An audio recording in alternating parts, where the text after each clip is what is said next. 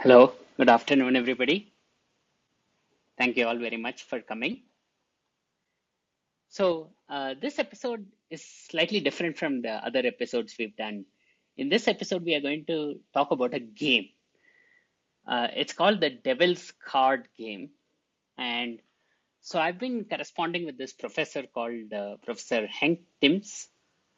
He's a Dutch professor. He is a professor emeritus. He used to be a professor of probability. And he has a large number of different puzzles. And some of these puzzles are especially relevant to investing. And he had this game called the Devil's Penny game. And then what I did was I modified that puzzle a little bit. And we have this Devil's Card game. And this game, it illustrates so many important concepts in economics, in psychology, in probability, and so on. And so I'm thinking if we just go through this game, just think through what are all the various possibilities and things like that, it will teach us so much about investing. So that's the broad idea for this episode. So let me first describe the game. So the game works like this. There are 11 cards. So 10 of them are good cards. They are double cards. You can think of the double cards as they help us double our money. But then there is one card, which is a devil card. And what this devil card does is it divides our money by 2048. So if you look at the 10 double cards, if you double your money 10 times, uh, you will make 1024 times your money. So if you start with $1 and you double that $1 10 times, that $1 becomes $1024. But then if you apply the devil card to this, what happens is this $1024 is now divided by 2048, and now you're left with less than the $1 you started with. You now have only half a dollar because of this devil card. So if we have a game like this, if we have these 11 cards, so there are 10 cards that double our money and one card that divides our money by 2048. If we have these cards, and if we have them shuffled in some random order, so we are not going to know which order we are going to get these cards. Now the question is, uh, how many cards do you draw from the pack before you stop? So you can decide whether you want to draw one card or zero cards or five cards or whatever. So you can keep drawing as many cards as you like, but if you keep drawing cards, eventually you'll get the devil's card. So now the question is, where exactly is the optimal point to stop in this game? So when should we stop drawing cards? And so just to crystallize some numbers, I said, okay, let's say we start with $1 million.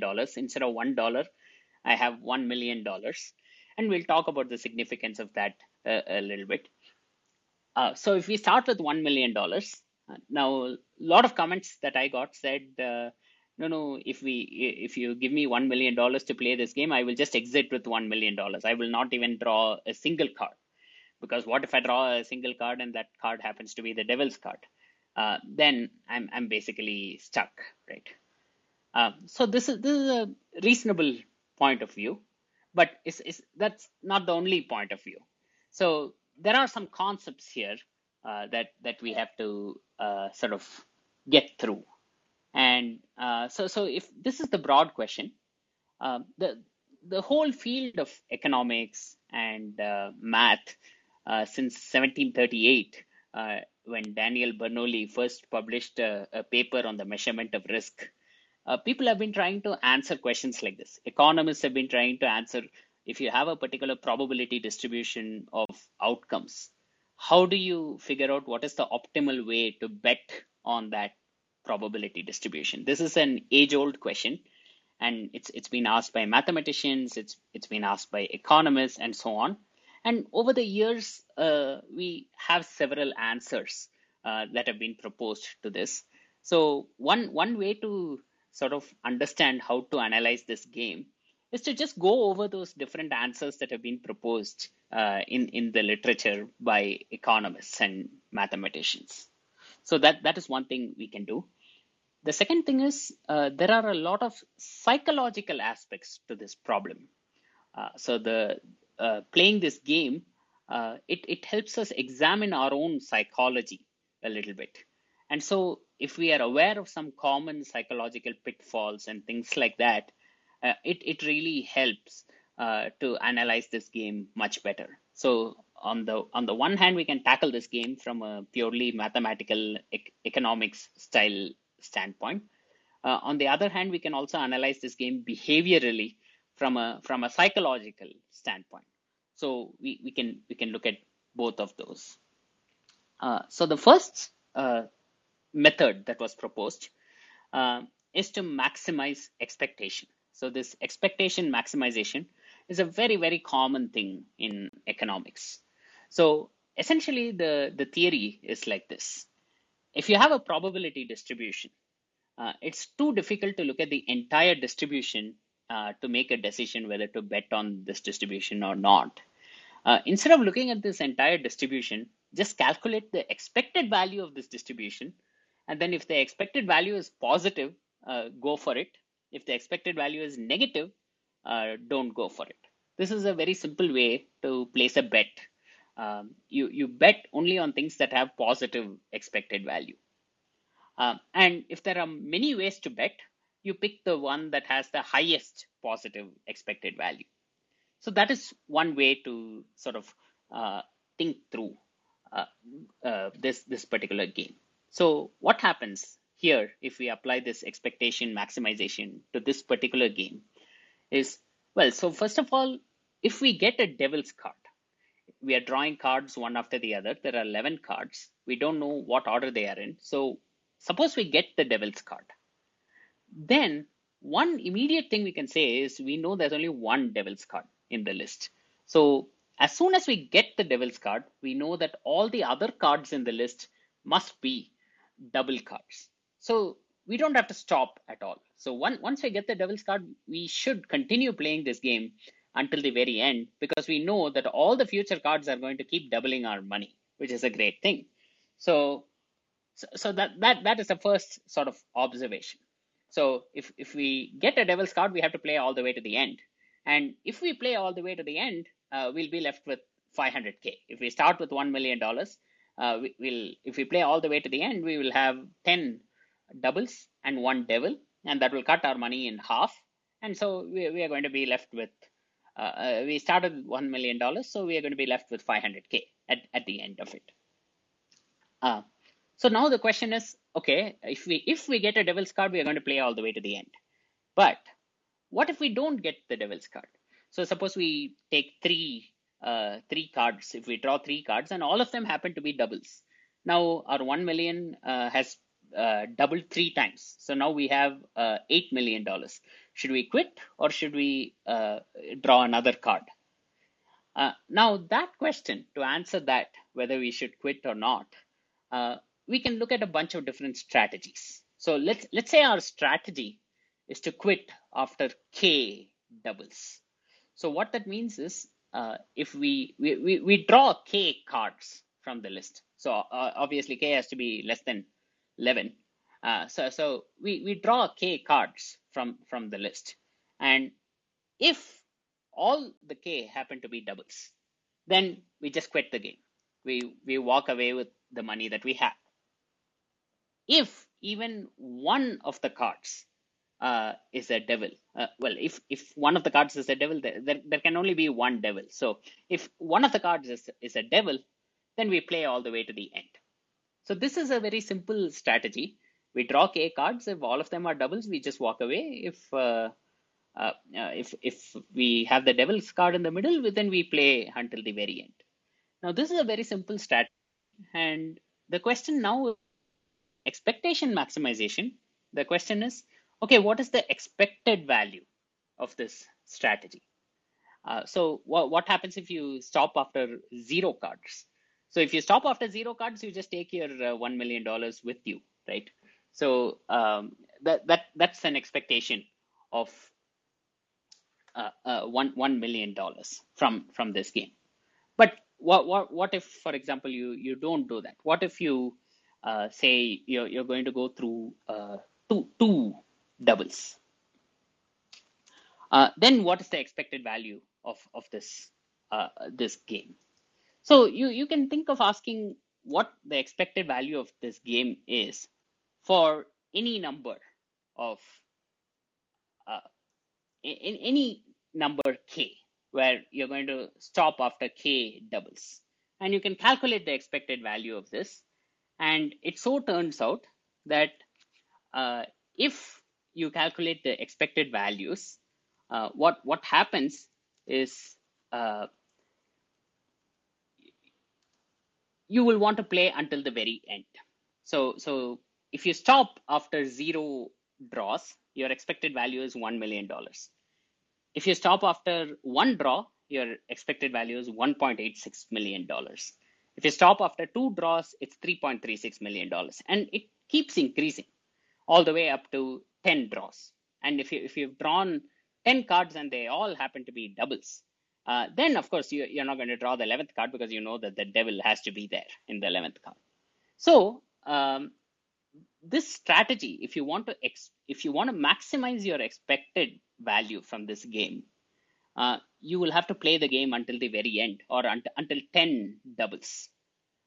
Now, the question here is, okay, but this is a very risky game. And as you keep playing this game, the game becomes more and more risky, because the number of doubles in the pack keeps decreasing with each individual draw. So the probability of getting the devil keeps increasing with each individual draw. And the devil has a very, it's a terrible consequence, because it immediately slashes your wealth by a huge factor, 2048. But still, if you were to follow the expectation maximization strategy, you will still go through all the 10 draws. And the reason why it works this way is because at each turn, a doubling dramatically increases the expected value. And because the doubling increases the expected value, it's almost like a double or zero kind of bet. And a double it's not exactly zero, because it's 1 divided by 2048. So it's a double or a small positive quantity kind of bet. And a double or a small positive quantity is always going to increase your expected value. And so as you keep going on, the expectation maximization will tell you that you have to choose to play as many rounds of this game as possible. So there were some other solutions. So I talked about this great mathematician Daniel Bernoulli, and he had this wonderful paper where he said, no, you should not just look at the expected value, because the expected value is something that's the same for everybody. So if you give me $1 million versus if you give Elon Musk $1 million, the $1 million has an enormous amount of impact in my life. It can completely change my life, but it probably won't change anything in Elon Musk's life, because the guy is worth $300 billion or something like that. So what is an extra $1 million going to do for him? Nothing much. So what Daniel Bernoulli said is, it's wrong to look at just the expected value in terms of dollars. You have to look at something called the utility of those dollars. So essentially, this whole idea of economics is that you shouldn't look at just wealth in dollar terms. You have to look at wealth in utility terms. So to somebody like me, $1 million may have a lot of utility. But to somebody like Elon Musk, $1 million doesn't have a lot of utility. And so when you're trying to decide which kind of strategy to follow or what kind of bet to place on this particular game, you have to maximize not the expected value in dollars, but the expected utility of those dollars. And it turns out that if you maximize the expected utility of those dollars, you'll get a completely different solution. So depending on what your utility function is,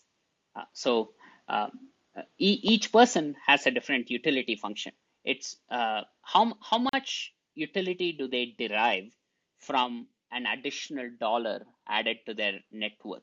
So people who already have a large amount of net worth, they don't derive much value from an extra dollar. But people who have only a small amount of net worth, they derive tremendous amount of value from each extra dollar. So uh, depending on your utility function, you may decide that, okay, once I've doubled my money 3 times, I've got my $8 million. That is more than enough for me, and I'm going to quit this game. I'm going to walk away with my $8 million because that maximizes my utility, even though it doesn't maximize my dollars. So you have to take the expectation of the utility of wealth as opposed to just expectation of wealth, and that gives you what's called a different solution concept to figure out what is the optimal bet for this game. So that is another way to sort of think about how you would go about betting in this game. So that's the second concept. The third concept of betting is something called the Kelly strategy.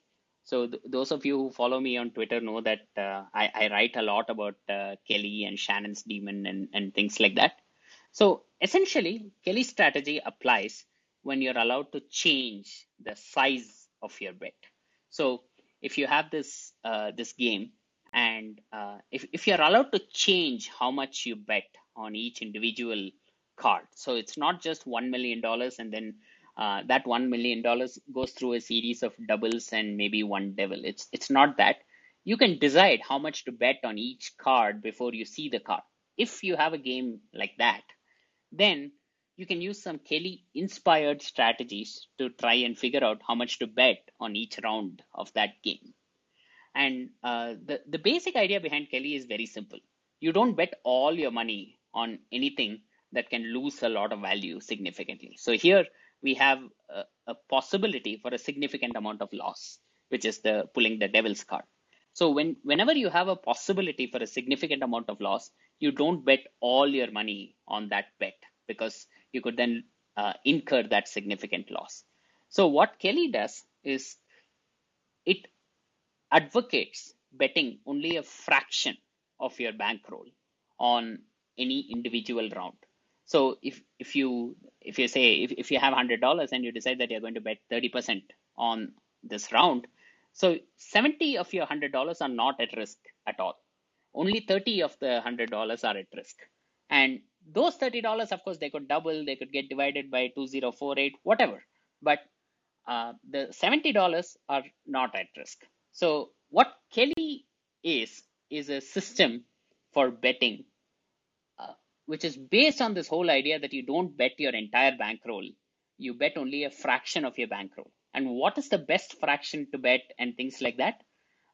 Kelly devised an entire system to handle all this, to figure out all this, and so that's system is called the Kelly criterion.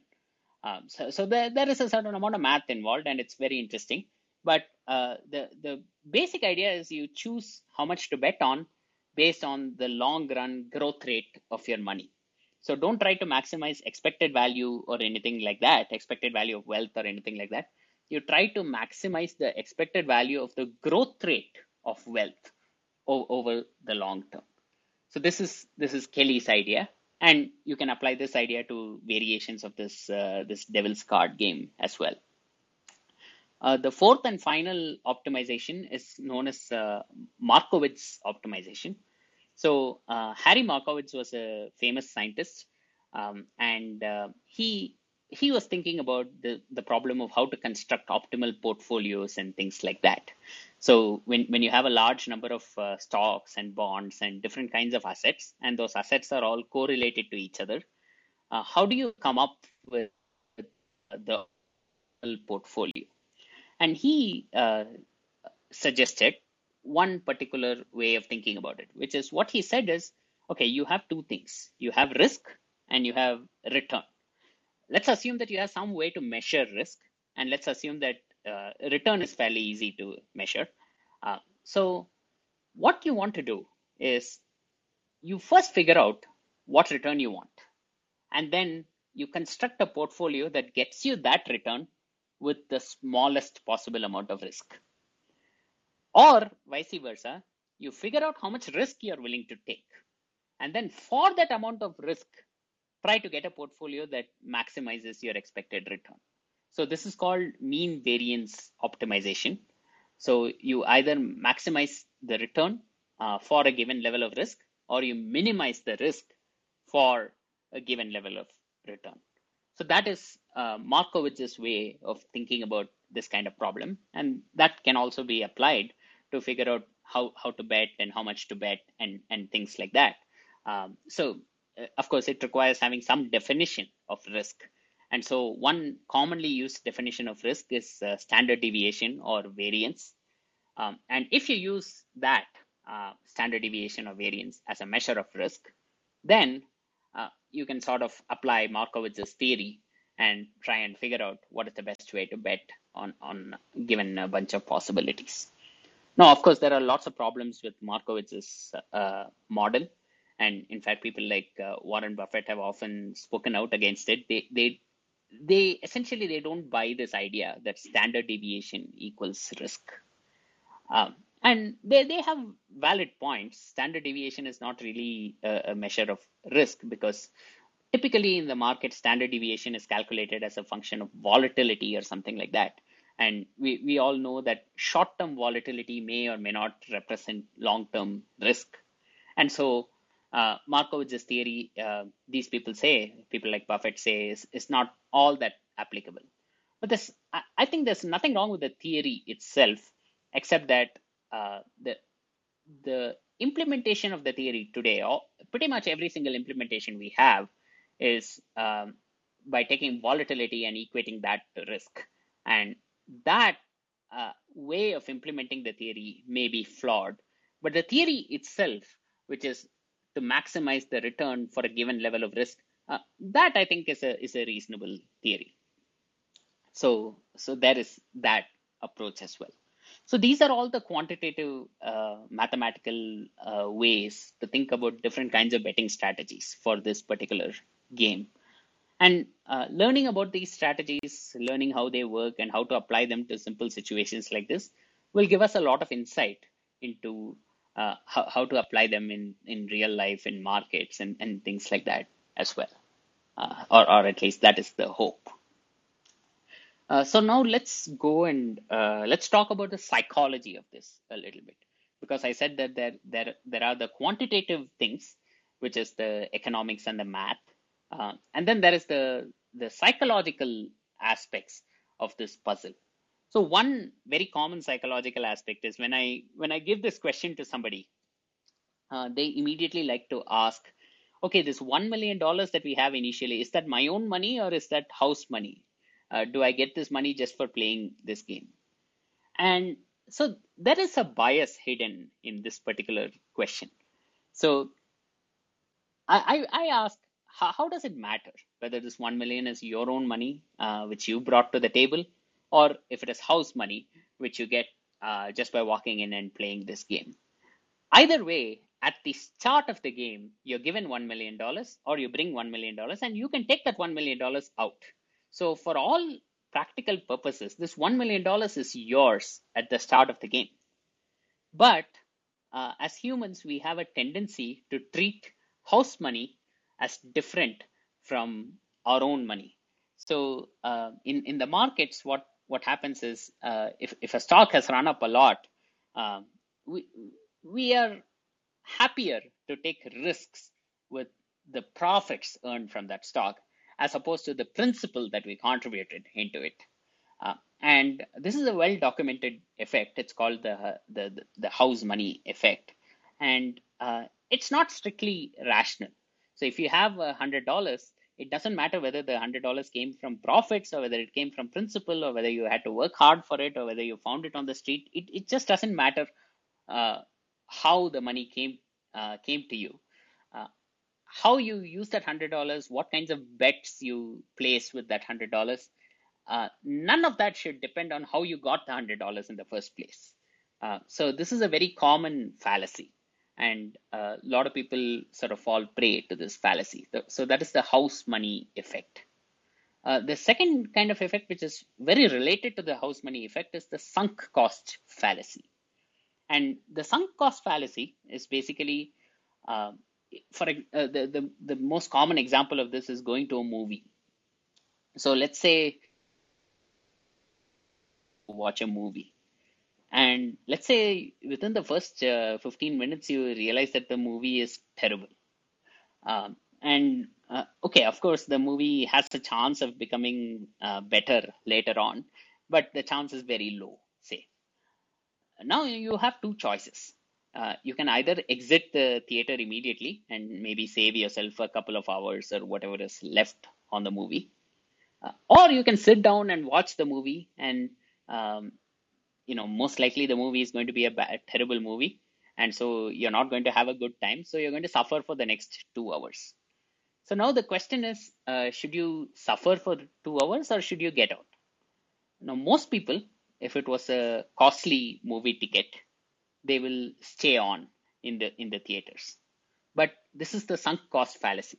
Basically, the cost that you paid to get into the movie is no longer relevant. That cost, you're not going to get that cost back. It is just sunk cost. And the decision that you have to make now is how to optimize your happiness over the next 2 hours. So, are you going to be happier if you get out of the movie, or are you going to be happier if you stay in the movie? Whatever happened before you got into the theater, all the costs that you had to incur and things like that, they are no longer relevant to making a decision about the future.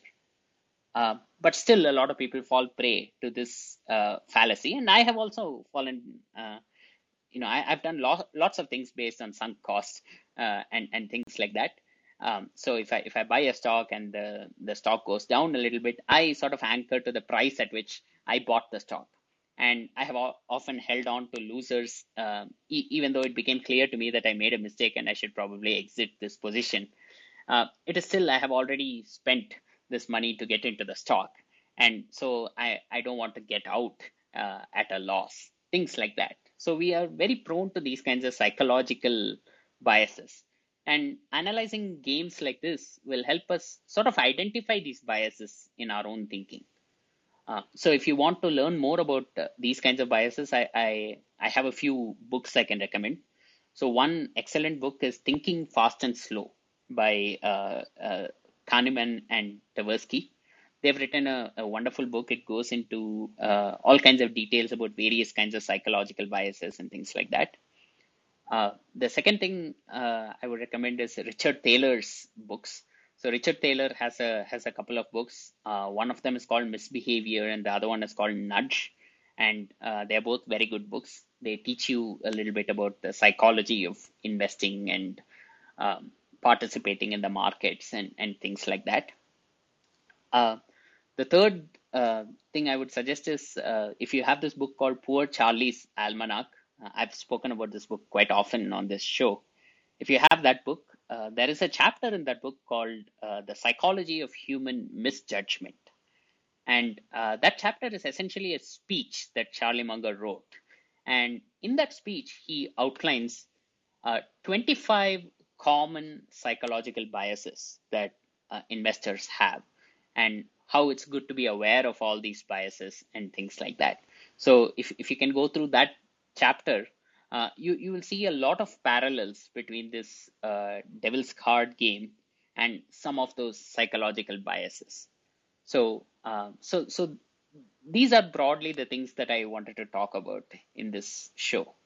So there is the mathematical aspect of it. There are the four solution concepts: expectation maximization, expected utility maximization, and Kelly betting and Markowitz betting. Those are the four quantitative things. And then there are a lot of psychological biases and factors as well that we have to be aware of when playing such games and betting on such things. So the last resource that I will recommend is anything written by Ed Thorpe on the Kelly criterion or card counting and things like that. So this game is essentially structured as a card counting game. So card counting basically means you draw cards from a deck, and then you keep track of what cards are have already been drawn and what cards are still remaining in the deck. And then as those cards change, you mentally keep note of the probabilities of different outcomes that can happen, and then you decide how to modify your bets based on that. This is the basic principle behind card counting. And Ed Thorpe has written a wonderful book called Beat the Dealer, which gets into card counting and how to use Kelly strategies in conjunction with card counting and all these different things. So it's a great read. If it's a very short book, so you'll probably finish it very quickly.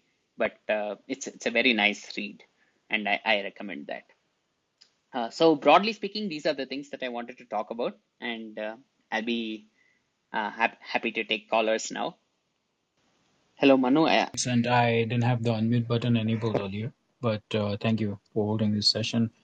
A couple of questions. So in the Devil's Card game, I didn't get a whole lot of chance to do too much of a pre-read, but from a position sizing perspective, two questions, right? So first is, I believe position sizing is allowed. That was one of the questions I had asked earlier in the chat. I don't know if you had a chance to look at the chat. Um, uh, from a standpoint of when we apply this to, say, speculation, right, from a asset market perspective or investing perspective, Right.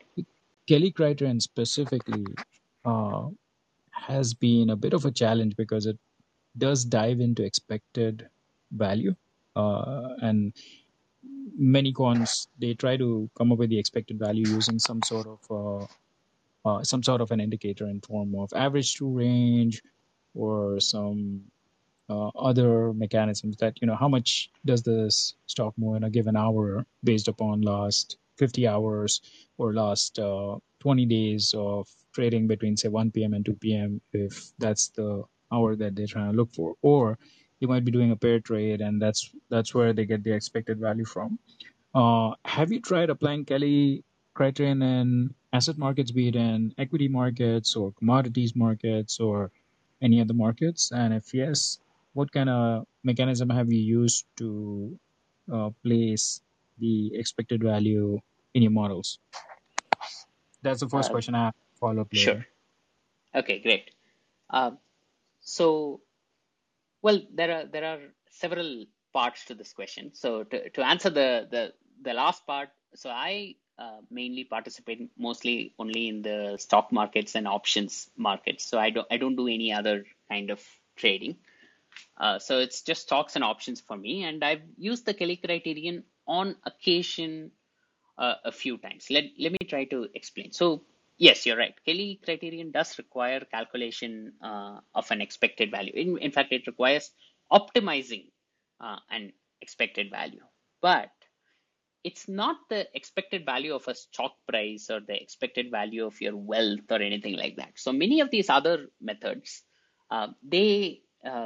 if you look at traditional economics textbooks, they ask you to maximize the expected value of your profits or something like that. Whereas with Kelly, what you're doing is you're trying to maximize the expected value of the growth rate. And that makes a huge difference because it builds in a certain amount of loss aversion into the model itself.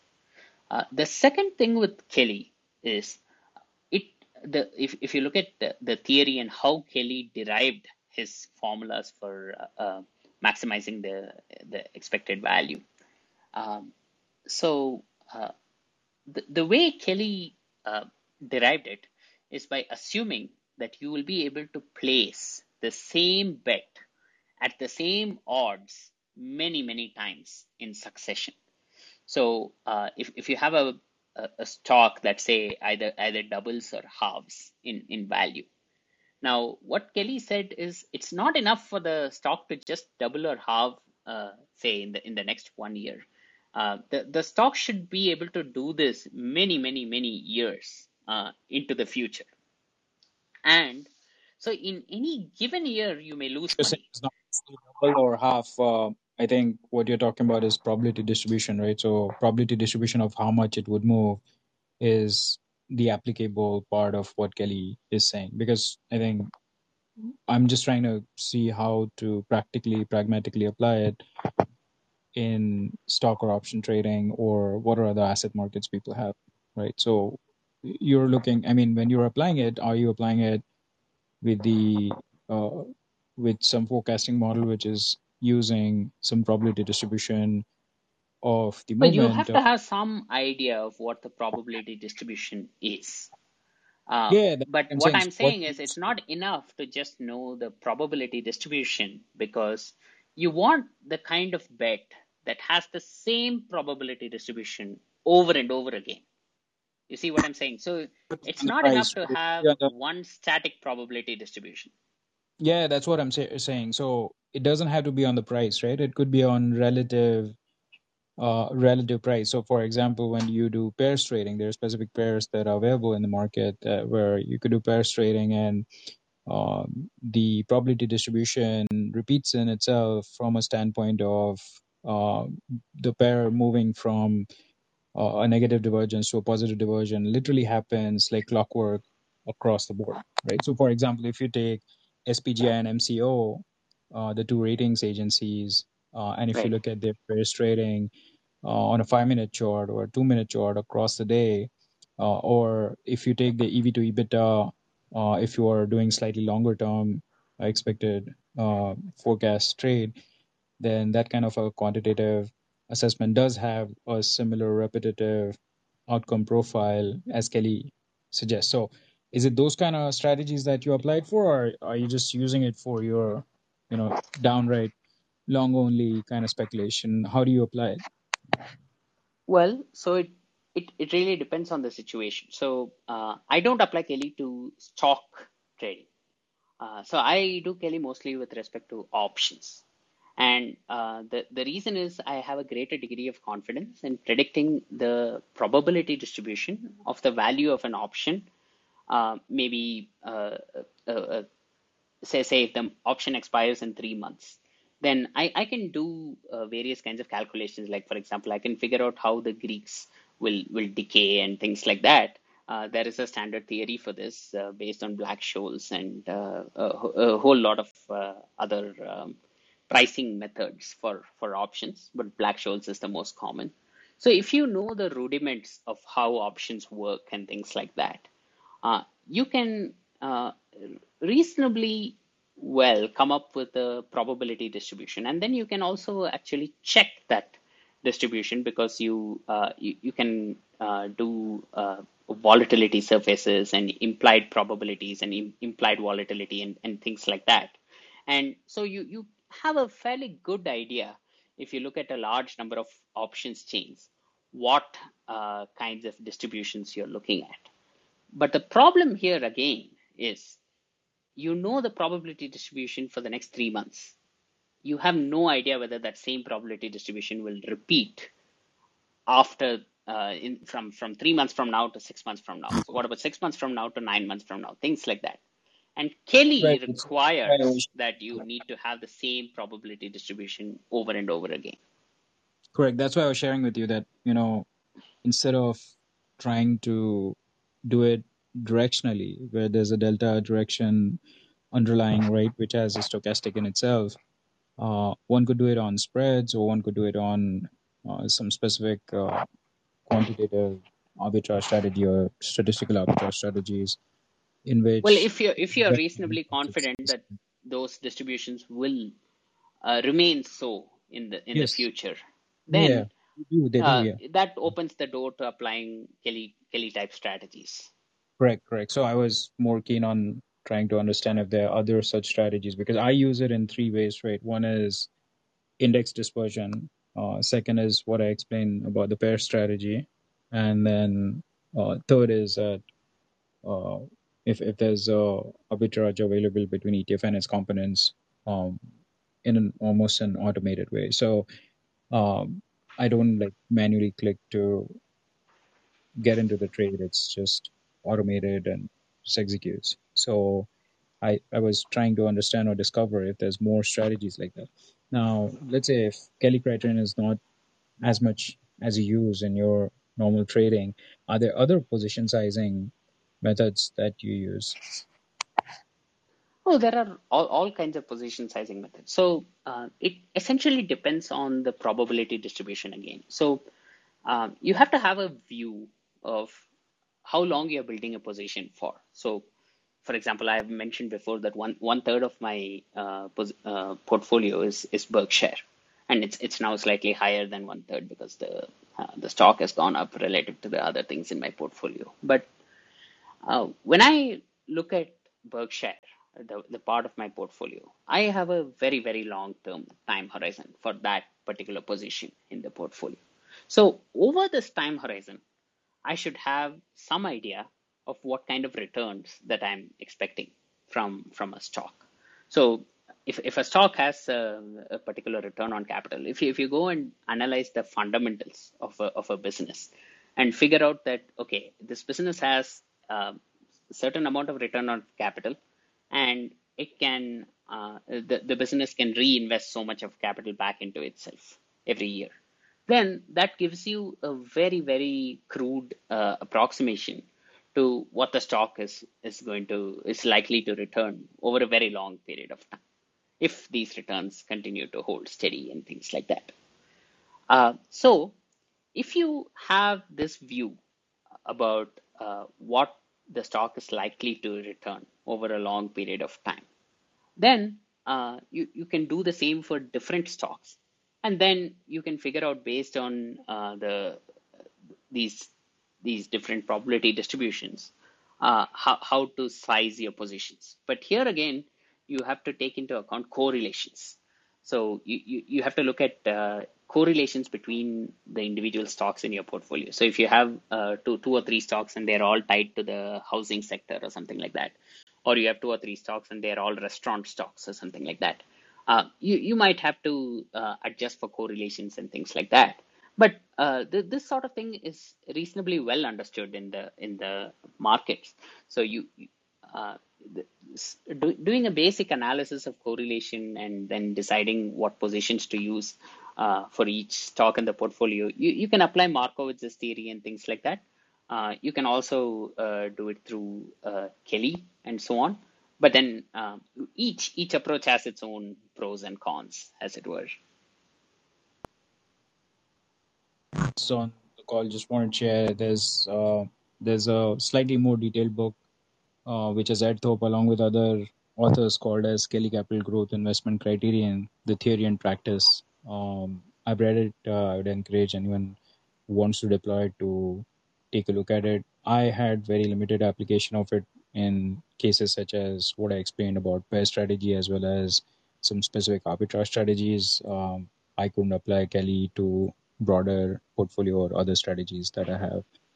And I have a large playbook of strategies that I deploy in a core satellite format. So as you explained, you have Berkshire as your core. Probably I have a core which is about 60%, geographically, globally diversified, and then there's the remaining 30-35% is primarily in various satellites. So they could be event-driven satellite, satellite, so on and so forth. So, or earnings satellite, for instance, earnings season is coming up now, and then it ends up providing decent annual returns with uncorrelated set of bets over a period of time, helping with the capital. So, yeah, thank you for sharing this devil's card piece.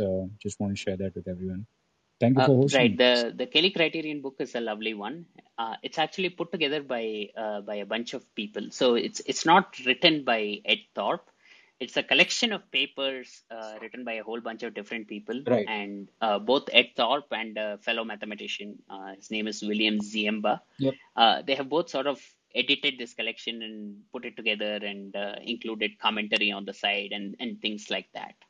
And in fact, one of the first paper in this book is actually Daniel Bernoulli's paper, the paper that I was talking about, where he introduced the idea of utility and the utility theory and expected utility maximization and things like that.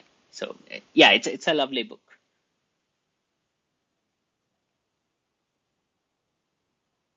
Okay, do we have any more callers? Okay, we have one from Ricardo.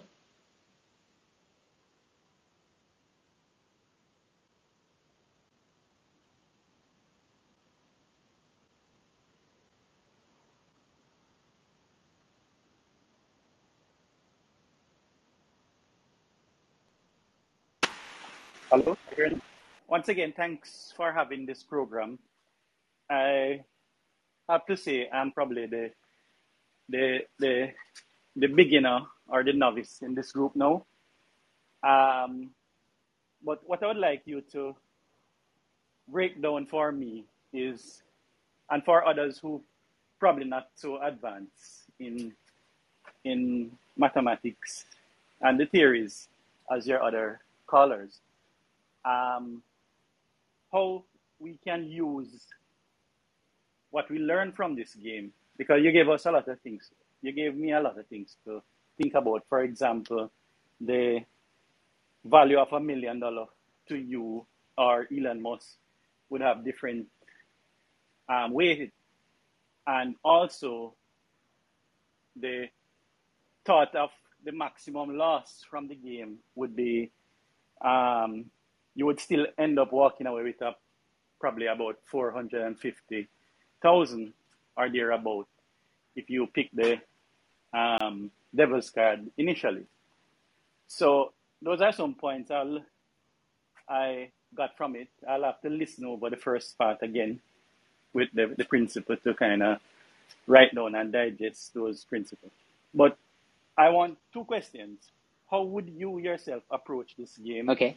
And two, for a novice, for a beginner, how can they apply this principle if they were to play this game in real life investing, without, say, a knowledge of advanced maths or so? So that's my two Right. questions. So, okay. So they're both excellent questions. So the first question is, how would I approach this game? So, so to approach this game, you first have to have some idea of how much $1 million is worth to you. So, I have two things that are going for me. So, one thing is, I don't need a whole lot of money to survive, because I'm a reasonably frugal kind of guy, and I have a reasonably well-paying job and things like that. The second thing is, I'm still fairly young, so I have a long sort of runway of earnings and income ahead of me. So if you ask me to play this game with $1 million, I probably will try to maybe choose k equals 3 or something like that. So maybe 2 or 3, not more than that. Um, so the reason why I would do that is, if I could say, take $1 million and make it 8 million, okay, um, through this game almost instantly, then I'm pretty much settled for life. Okay, so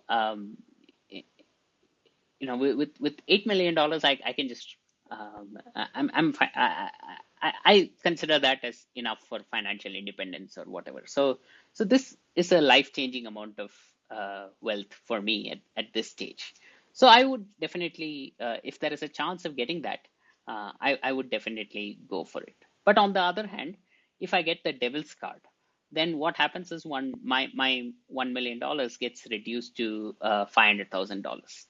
Now, if I'm a retiree and I'm going to retire next year and I don't have any other source of income, and this 1 million was my retirement corpus, I would not take that risk that it could go to 500K. But I'm young, I have plenty of sort of income producing years ahead of me. So, yes, this 1 million to 500K would be sort of a setback, but hey, um, on balance, if you look at the risk adjusted reward, I would put myself somewhere at k equals 2 or k equals 3. If I could get 4 million or 8 million out of this game, I will do that and then get out. So this is how I think about this. The second question is, okay, how do you take all these general principles, and maybe to somebody who's not as mathematically inclined or something like that, how would you apply these things to investing? So a lot of these things, if you look at Daniel Bernoulli paper. So Daniel Bernoulli was one of the sort of preeminent mathematicians. He wrote this paper in 1738, and at the time he wrote this paper, uh, math knowledge was not that advanced. So if you look at high school students today, they are learning more math than probably they're learning many things that Daniel Bernoulli probably did not know in 1738, and he was the one who came up with these kinds of ideas. So if you read that paper, you will understand that there's really not a whole lot of math in it. It's just an argument for how to think about the utility of money. And it's essentially the same thing. I mean, I use Elon Musk today, and Bernoulli's paper does not use Elon Musk because Musk was not alive at that time. But he just uses some other rich man and argues based on how a poor man will see a certain sum of money and how a rich man will see a certain sum of money. It's it's the concept that is important to understand. Now, of course, I'm not going to tell you that math is not important or anything like that. A certain amount of math is absolutely essential for every investor. But what I am trying to say is that that amount of math can be learned fairly easily, even if you don't know it. And a lot of people already know this math simply because they've been through high school. Simple things like compounding or how to calculate an IRR or things like this. Now, of course, there is some terminology gap here. So most people who know compounding, they intrinsically they know how to calculate IRRs, but they have never seen IRR as a concept before. So they think they don't know how to calculate an IRR. So if I ask you, do you know how to calculate IRRs? You may say no. But if I ask you, do you know the compound interest formula? I say yes. Okay, so it's kind of the same thing. It's just a slightly more general variant of this. So simple things like I gave the example of IRRs, but you can think of doing a DCF, for example, discounted cash flow analysis. These are all very, very simple mathematical things that I think anybody who spends a small amount of effort going through either my threads or going through some simple books on basic finance can get the level of math that is required to understand these concepts. So if you take any economics, introductory economics textbook, say Gregory Mankiw or something like that, if you actually go through all the examples, there isn't a whole lot of math there. It's all just simply, supply curves and demand curves and how curves shift when you apply, when some shock happens to the system and things like that. It's not a whole lot of math. So my advice would be, don't worry too much that it's getting mathematical or anything like that. Just try to understand the core concept and try to do some basic math. But beyond that, you probably won't need a whole lot of math as an investor. So this is what I would like to say. Does that answer the question? Do you have any follow-on questions? Thank you very much. Just one other comment. Even though your emphasis is on investment and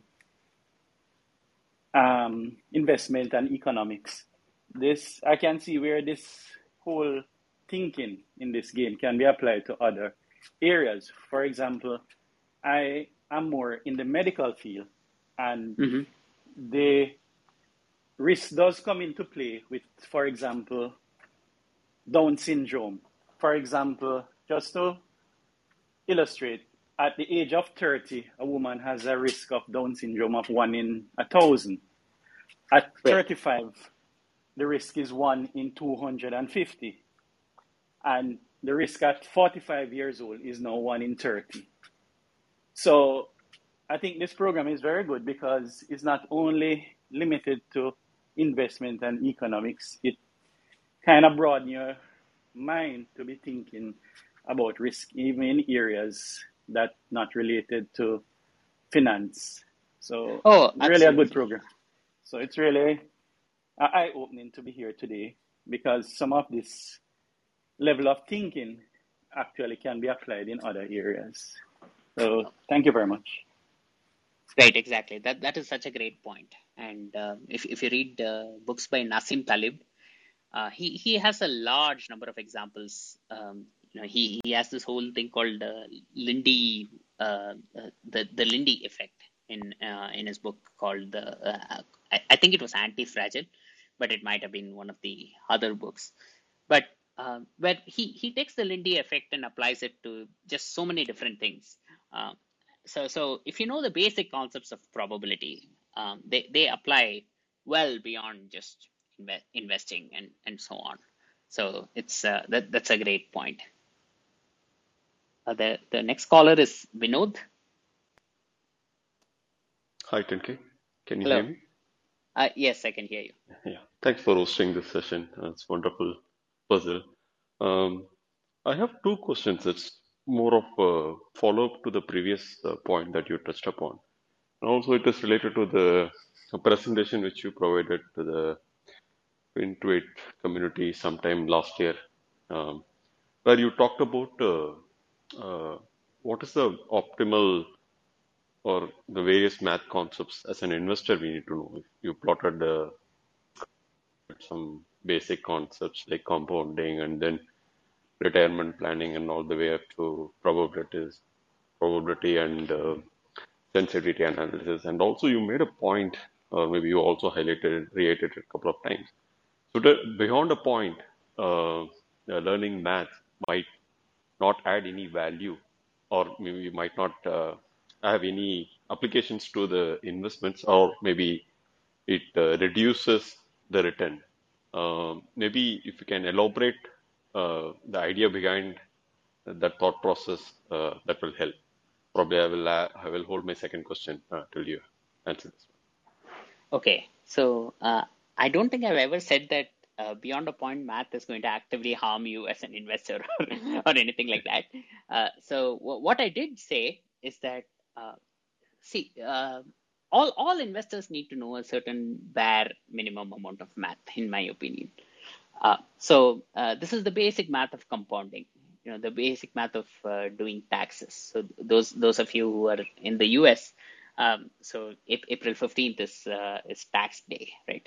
And uh, so if you have a particular stock in your portfolio, and then you essentially have two options. You can continue holding and deferring taxes on it, or you can churn out of this stock and into some other stock, and you can do things that way, but then you will have tax, you'll incur a cost in terms of taxes.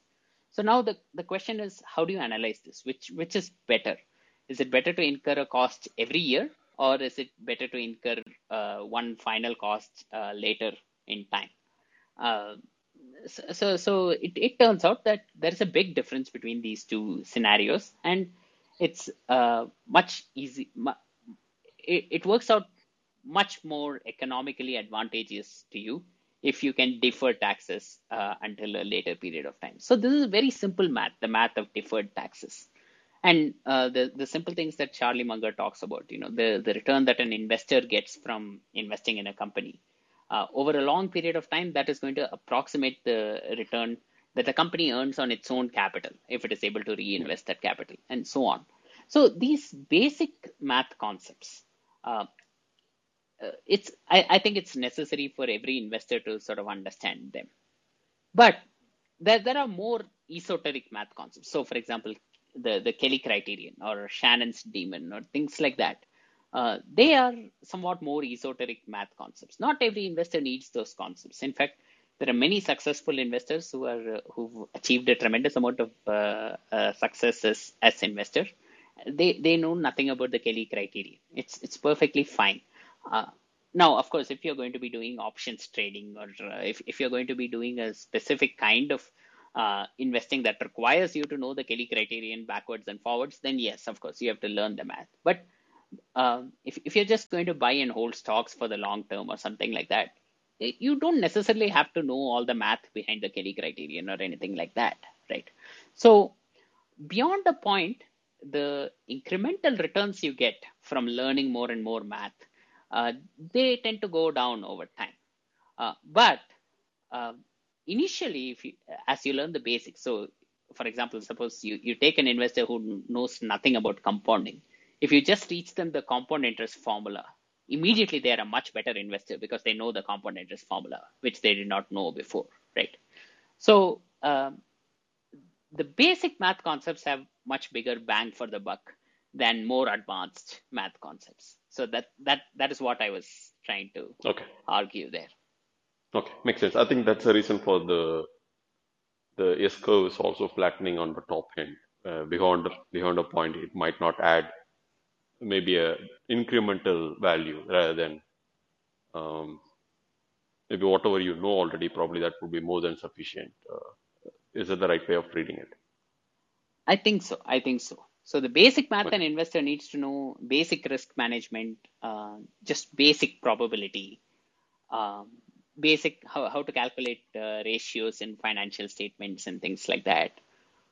Simple things about this Charlie Munger model for how businesses work, how they reinvest capital back into themselves. Yeah. Simple things like working with spreadsheets. Yeah, if you just know that, you probably know more math than uh, many other investors. And you probably have all the math you need to succeed as an investor just right there. Sure. Sure. Thanks for that. And my second question is on more about so based on your writing and also the way you deliver the content, you're more on the fundamental investor, right? So where you take a deep dive on business and try to understand it. Just curious to understand.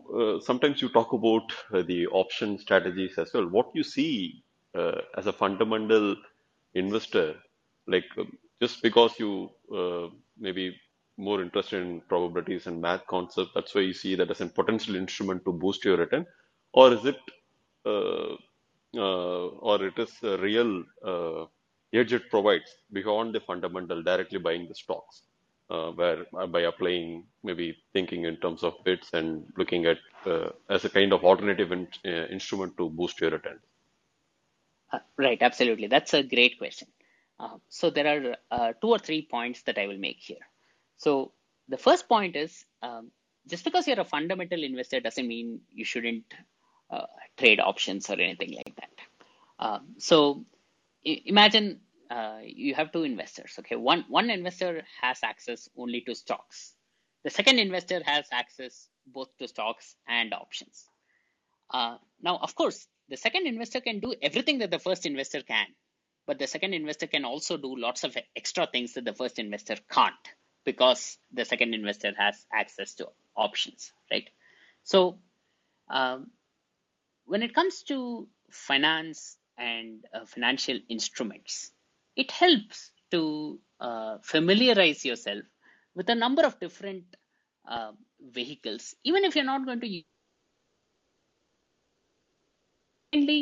You may find that there are some opportunities there that people have overlooked, or you may find that there is a risk reward trade off over there that is better than the risk reward trade off over here. So very often when I try to go and invest in a stock, for example, when I try to analyze a company, what I do is I go and look at the options chain for that company as well.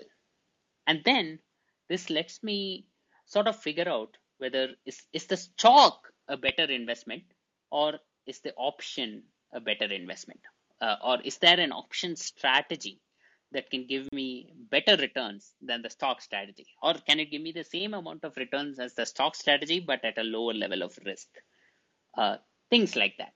So I do all these kinds of things, and so just by expanding my universe to options as well, not just stocks, uh, I am potentially opening the door to improving my returns over the long term. So this is why I get into options and do things. But of course, to your earlier point, if you want to get into options, you have to know a lot more math than if you're just doing stocks. So options are definitely more complicated, and they're not for everybody. and you have to spend a certain amount of time trying to learn the math and trying to learn the fundamental concepts and things like that. And to me, it's just a lot of fun to learn these concepts and so on. And there are lots of people on Twitter who are very good at this stuff, and they provide lots of content for free, and you can learn a lot from them and things like that. It's just a lot of fun. So that's the second reason why I like to learn about options and things like that. I just like to wrestle with all these ideas. Okay, great. Thank you. Much appreciated. Okay, okay. Uh, do, so it looks like Manu has another comment or question. Yeah, I just wanted to add, someone mentioned almost as if fundamental and options are at odds. So just to give a perspective, even Warren Buffett sells options, right? So at the abyss of the 2008-2009 financial crisis, he wrote a multi-year put option on the S&P 500, which was a very famous trade. It fetched him billions of dollars Yes. in the next following few years. So he does play options as well, and not just on the writing the put option side, but also in his mind, he's thinking of probability distribution as well, right? That, okay, in March of 2009, we hit 666, the Satan's number on S&P 500. And in his mind, it was absurd that we had reached that kind of level. As we saw in May 2020, during his annual Berkshire Hathaway meeting, he said, "Do not bet against America," right? So it kind of signifies how he also looks at it. In fact, it's interesting that in a 2007 publication, Ed Thorpe actually mentioned that how Warren Buffett's Berkshire Hathaway was set out to deliver the kind of returns which a typical Kelly type better would have. Specifically, he mentioned that it had already showed a growth path quite similar to that of a full Kelly betting. So if someone wants to do more research on uh, how that may apply to someone who's a fundamental investor, such as Warren Buffett, through his investment vehicle in form of a failed textile company, which is Berkshire Hathaway, in order to generate excess returns, one can just look into that history and see how even Warren Buffett is a Kelly type better. Oh, So right, absolutely. So Warren Buffett knows a ton of math that he doesn't let on. So he likes to project this image that he's this folksy old grandpa, and he doesn't do a whole lot of math, and he doesn't have a computer on his desk and things like that. But he's it really actually comes sharp. from He knows. yeah, he knows his math, and he actually, it's not that he wants to convey an image. He learned that in his public speaking class, which he took, right? He boasts about his public speaking um, that he learned, especially when he decided that he wanted to start a business. He learned that he needs to improve on his communication skill. So he's not just aware of his strengths, he's also aware of his shortcomings. And while working on that, he realized that when you are speaking, it has to be extremely clear. The same with his writings. His writings are fairly straightforward and clear if one goes through his letters, pretty to the point. And I've seen something similar with Bezos as well. In the last few years, Bezos, especially since last 6 years, Bezos' letters have become more and more clearer. But last 2 years were filled with just Amazon services. That's a different story. But before that, Well, yes, 2000. clear communication is absolutely of the essence to any business leader. But Good. clear communication can be orthogonal to projecting a certain kind of image. So if you're a shark and you can project an image that you're a dolphin, it is to your advantage. Exactly. And that's what he So, wants to do, right? Because he doesn't want right. to make people, feel that, oh, he's doing some voodoo magic behind the scenes. And he doesn't day trade, right? So he clearly admits that folks like Ed Thorpe or Jim Simons have that as their strong, forte, and that's why they have consistently made money across by almost close to day trading kind of features in their investment style, and they've delivered their returns. But otherwise, I don't believe it's that easy to do unless you're a market maker, right? If you're a market maker like Virtue Financial or Citadel, you can have huge amount of success. And over there also, an intersection of math, computer science, software engineering. All these things are absolutely essential. Like if you see the latest Bloomberg leaders discussion between David Rubenstein and the Citadel chief, Ken Griffin, you'll notice that he mentions that being a nerd has worked to his advantage. Being a computer science nerd has worked to his advantage because he brought this unique intersection of software engineering and math and finance together in order to build Citadel and make that fortress. And that's true for most of the execution that happens today.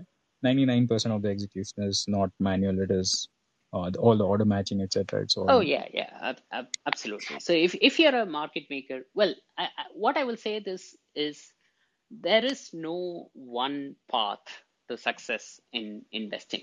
So Ed Thorpe and Ed Thorpe is not really a market maker or anything like that. Or when he was running his fund, he had a whole bunch of um, uh, different kinds of strategies. So statistical arbitrage and factor-based trading methods, and he essentially had a whole gamut of different strategies that he was running a playbook. Yeah, at like Princeton I said, Newport. right. A whole playbook of Uh, strategy. right.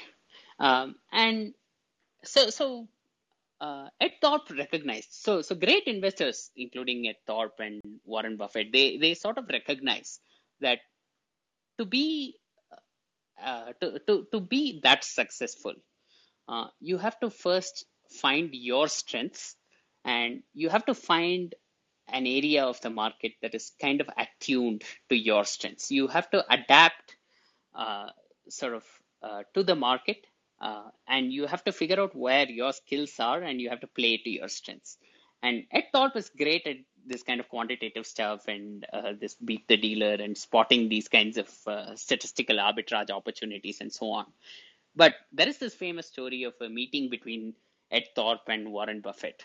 And so one of Warren Buffett's, when Buffett shut down his partnership, uh, some of his investors, they were taking their money out of their partnership and putting it with other managers. And one of his partners, one of Buffett's partners, wanted to take his money and put it with Ed Thorpe. But before putting the money with Ed Thorpe, this guy wanted Warren Buffett to meet Ed Thorpe and just make sure that everything is okay and give this guy his opinion of Ed Thorpe. And so Warren Buffett and Ed Thorpe met, and there they recognized that uh, each each person's investing style is very different, but each was also able to see the merit in the other person. In fact, that very night, Ed Thorpe went home and told his wife that one day Warren Buffett is going to be the richest man in America, and that turned out to be true. And Warren Buffett was also very favorably impressed by Thorpe. And in fact, I think to this day, Thorpe has a big part of his net worth in Berkshire stock. So they recognize that even though their individual styles of investing are very, very different from each other, uh, each each of them has found one particular niche in the markets where they can exploit their unique strengths, and that is very key for an investor to understand. So first of all, we have to know ourselves. Where do our strengths lie? And then we have to find some area of the market, some kind of investment where we can do those investments, and those investments play to our strengths, something like that. So both these investors are very, very good at that, and not just doing it themselves, but also recognizing it in other investors. What I wanted to also mention was when folks think of Berkshire Hathaway, right? Think of Berkshire Hathaway as an insurance operation, which is nothing but you're writing a lot of put options across the board. So he has hired a whole bunch of underwriters in various companies for specialty, for PNC, for property and casualty and those kind of insurances, in order to write, and that itself by itself is a very mathematical endeavor because the actuaries who underwrite that, they do a ton of modeling and mathematics. So think of him as he has hired a ton of options writers in form of these insurance underwriters or actuaries who do the modeling in all these companies. He gets all that float, and then he's free to invest it in medium to long term in companies of his choice over a period of time. So, um, Oh, right. Absolutely. fundamentally, Insurance is very, very highly mathematical. And yeah, you have to not just understand each individual risk in itself, but also how it plays out at a portfolio level when you're insuring correct, a whole bunch of risks together. And so it's very similar to writing options. correct, So you exactly. collect a premium Once, right now for writing the mhm, option, and then if mhm. something bad happens, you have to pay out at a later date. So it's very similar, but I don't Yeah, know to what extent Buffett does the day-to-day insurance underwriting and things no, like he that doesn't. He at doesn't. Berkshire. He doesn't. Yeah, he doesn't. His thought process is like an insurance company, right? So, I mean, so what I was trying to suggest was that for for your options portfolio, especially if you're doing some credit sort of strategies, think of yourself as an insurance company, and you should provision for same kind of P&L characteristics such as loss ratio, combined ratio, your overall expense ratio, all of those specific ratios which are there built into the Oh, insurance right, right. option.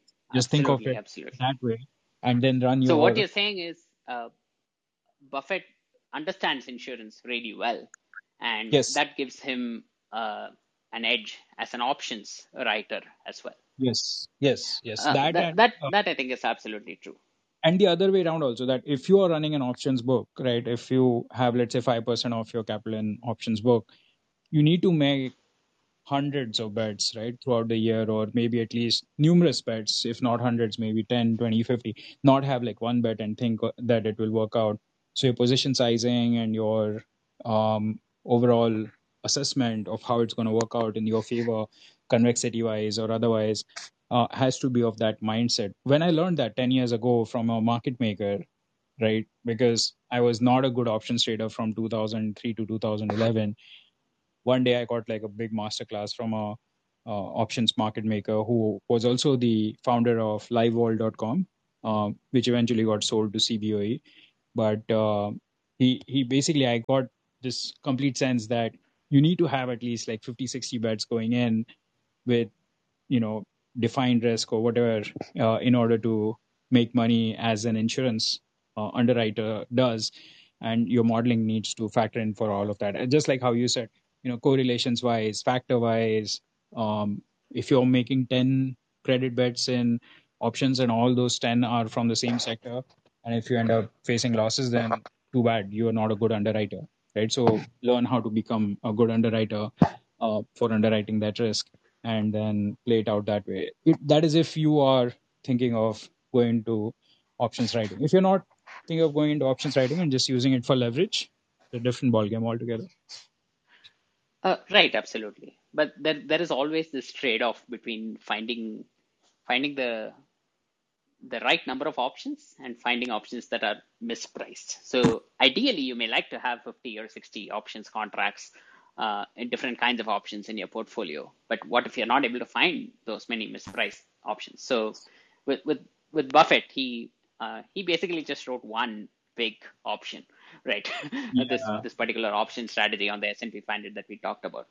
Uh, yeah, but yeah. but yeah, other Perfectly. things being equal, more diversification in an options portfolio is better than less diversification. But it shouldn't come at the cost of selling options at a mispriced quote or something like that. True, true. Absolutely, absolutely. Thank you so much. So do we have any more callers, or is this it? Okay, you guys know how to reach me. You can always send me DMs if you have more questions or comments. Thank you all very much for showing up. It was great, and see you next Sunday. Bye bye.